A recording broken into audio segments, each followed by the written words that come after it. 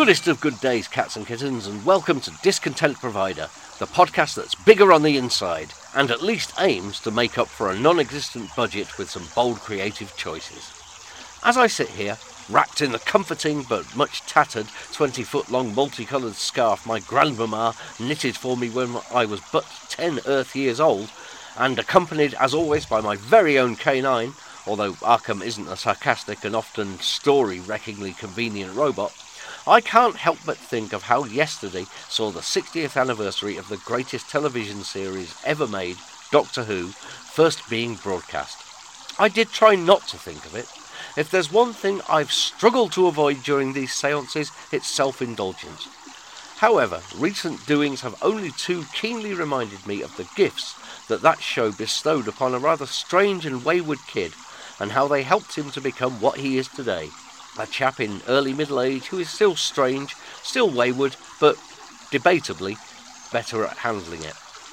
Much is made of humanity's shared values and virtues, of its ingenuity and its inventiveness, and while we see so little of the latter, save for when they're used for some frightful or nefariously lucrative purposes, it is worth remembering that the better aspects of our particular form of bipedal, carbon-based life do exist around the world, and are quite often most apparent in those whose characters have been in some way influenced by a well-meaning, time-travelling vagabond in a succession of peculiar outfits.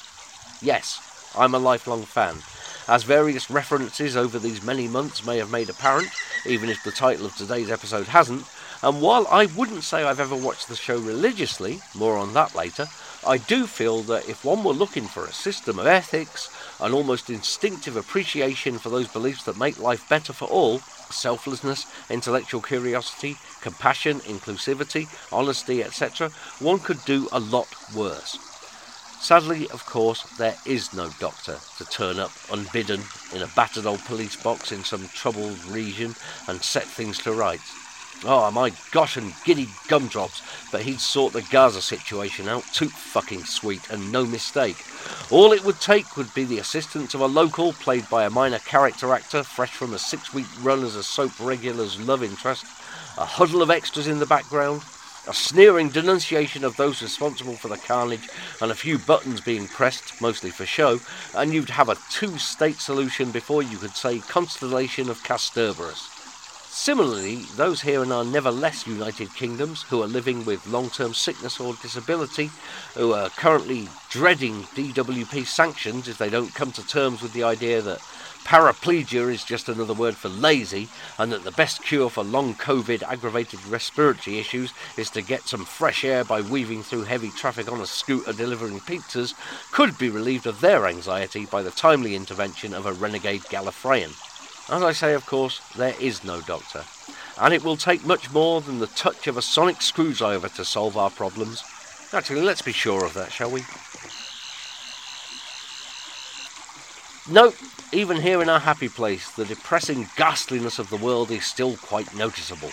Yet, podcast pals, if ever, the shit shows to which I've alluded, and the countless others that bedevil billions of people around the world are to be set straight, or even temporarily ameliorated, which would be a start, it will be through the actions and convictions of those who are motivated by qualities that we accept as quite normal and laudable in a fictional alien, but are, for some reason, too often derided and scorned in the very human beings that purport to revere and aspire to them. One might argue, and one is going to, so suck it up, cats and kittens, that the same claims could be made of religion, i.e. if people acted according to the best commandments and tenets of almost any holy writ, the world would be a dash sight less beastly all around. To that I'd give a heavily qualified and uncertain, yeah, maybe, because you see, unlike the various faiths that claw so voraciously for the hearts, minds and money of mankind, Doctor Who doesn't preach exceptionalism or the elevation of one specific group above others. There are no chosen people in the Whoniverse. Indeed, those who espouse such doctrines, the Daleks being the most obvious example, are unequivocally portrayed as the baddies, as shits, in short, of the first water. Even though the Doctor comes from a race of people, the Time Lords, with almost godlike power and knowledge, he stole his TARDIS and fled their insular, complacent and morally bankrupt society on the grounds that there was no point in any of that if one didn't use it actively for good. And while their arrogance might not be quite so loathsome and reprehensible as the Daleks' omnicidal xenophobia, the programme's canon has undoubtedly established them as a pack of wankers. It wasn't this that gave me any ideas about rejecting religion, mind. The origin of old Fox's atheism, though who related, was far more prosaic. I recall as a tiny tot being terribly frightened by the Wirren from a story called The Ark in Space. These Wirren were hulking great space wasps who not only ate people but could also absorb their minds and knowledge. And while I didn't fully appreciate the deeper implications of that as a very wee boy, they looked impossibly scary to a lad whose near blindness was the best ally a cash-strapped BBC visual effects department could ever hope to have. My parents, seeing me terrified by these beasties, were emphatic and unyielding in their insistence that it was just a story, just make-believe. It calmed me down like a large scotch, I don't mind telling you. I also distinctly recall sitting in a school assembly, I'd have been about 7 I think, listening to the headmaster giving it large about Saul's conversion on the road to Damascus, I think it was, and the words, "It's just a story," popped suddenly into my curly little noggin. From that moment I became the godless heathen heart-blower I am to this very day, and am still firmly convinced that whatever some perceived authority figure is passing off as the wisdom of a universal creator really is just a story, and none of it is any more provable or convincing than the Sycorax or the Cybermen. Doctor Who did, I'll admit, impact heavily on me as I grew older, as not only did the show reveal that all religions the Doctor and his chums encountered had a corrupt Aztec priest or a demented supercomputer at the bottom of them, the apologetics and the rationalizations of those who have subsequently tried to convince me to get any kind of Holy Spirit have always reminded me of the desperate scrabbling around of hardcore Whovians trying to explain continuity gaps and canonical cock-ups made back when TV shows were just made up as they went along, with increasingly outlandish narratives conjured from their own febrile imaginations. Rather ironic that decades of wallowing in a fantasy world taught me so much about the nature of reality. Eh, what? Most importantly to me, though, I think, was that the Doctor was odd.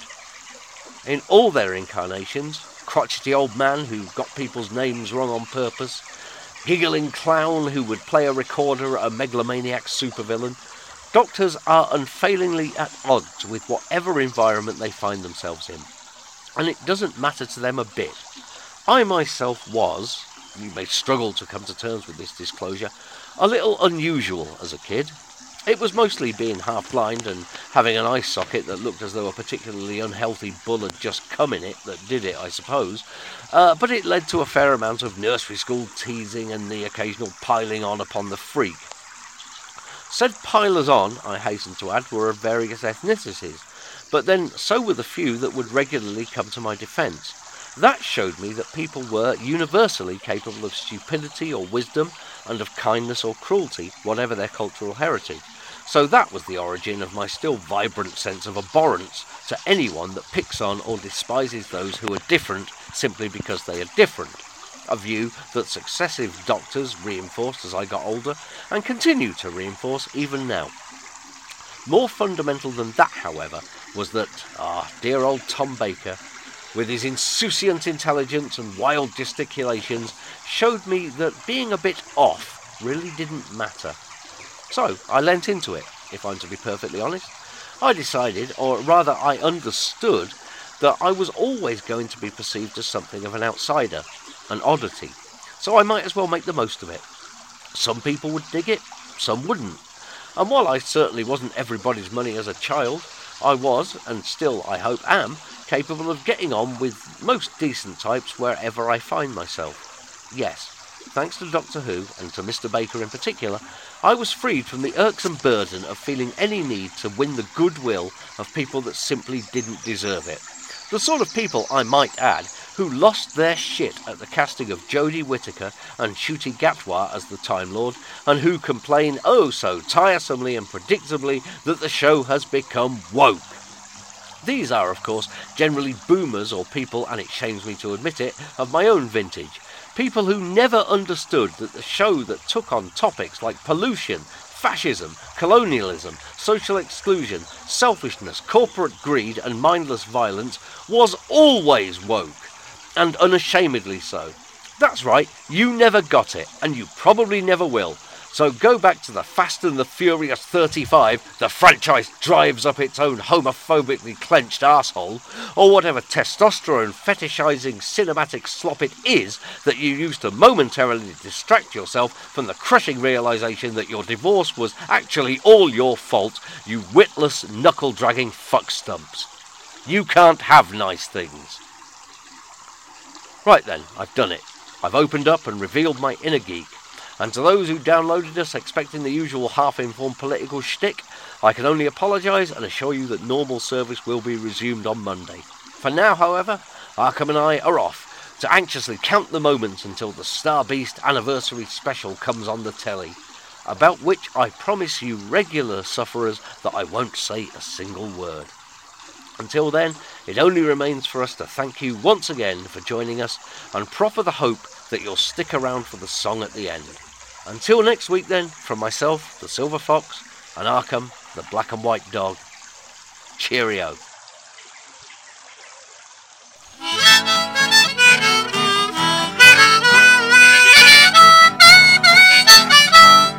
In a junkyard down Old Totter's Lane, surrounded by scrap metal and mists, an old man stepped from a police box straight into 60 years of myth. A curmudgeonly, querulous, absent-minded gent, custodian of an earthly child. He took to middle-class 60s teachers on a journey terrifying and wild. You might say it was an alien abduction, but he didn't probe their asses. He showed those pedestrian pedagogues things that they could never teach in their classes.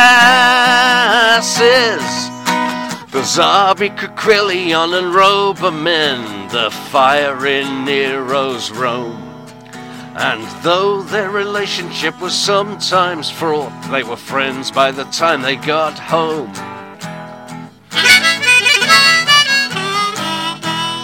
That was a long, long time ago, and many times since he's changed. A tack eyebrows, a pudding bowl haircut, but the kindness and the courage have remained. Through space, through countless eons, the wandering still goes on, stopping wars and thwarting galactic bastards, and then with the Vworp he's gone. There are too many Deus Machina endings, some dramatic purists say, and the Daleks have definitely been overused, but in front of the screens we'll stay.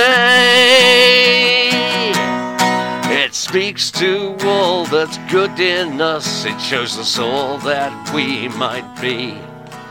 It takes a very special kind of alien to make us see our own humanity.